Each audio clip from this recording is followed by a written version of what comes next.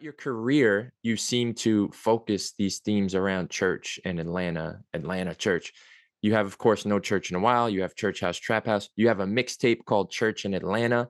You got a Wow. song called Church off Sunday Night Mixtape, which Hmm. I found both those mixtapes last night.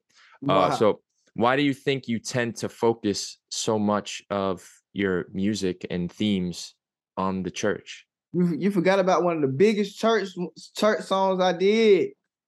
I Which one? caught you. Which one? How you gonna forget about Church Gone Wild? My bad. I was deep on I was on the projects, Nah, I'm just messing with you. but But yeah, nah, Church Gone Wild.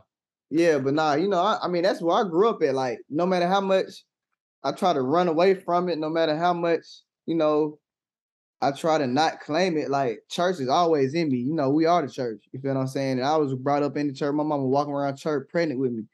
You see what I'm saying? So it's like that's just always in me, and it just come out like that. And I ain't gonna lie, like a couple years ago, God really came to me and really just told me to stop playing with it and really embrace it. That's where the term gospel rap is back came from. Like just me really embracing where I came from in my lane. You feel what I'm saying? It's like I used to be one of them folks talking about, don't call me no Christian rapper. I'm just a rapper that's Christian. Don't put me in no box.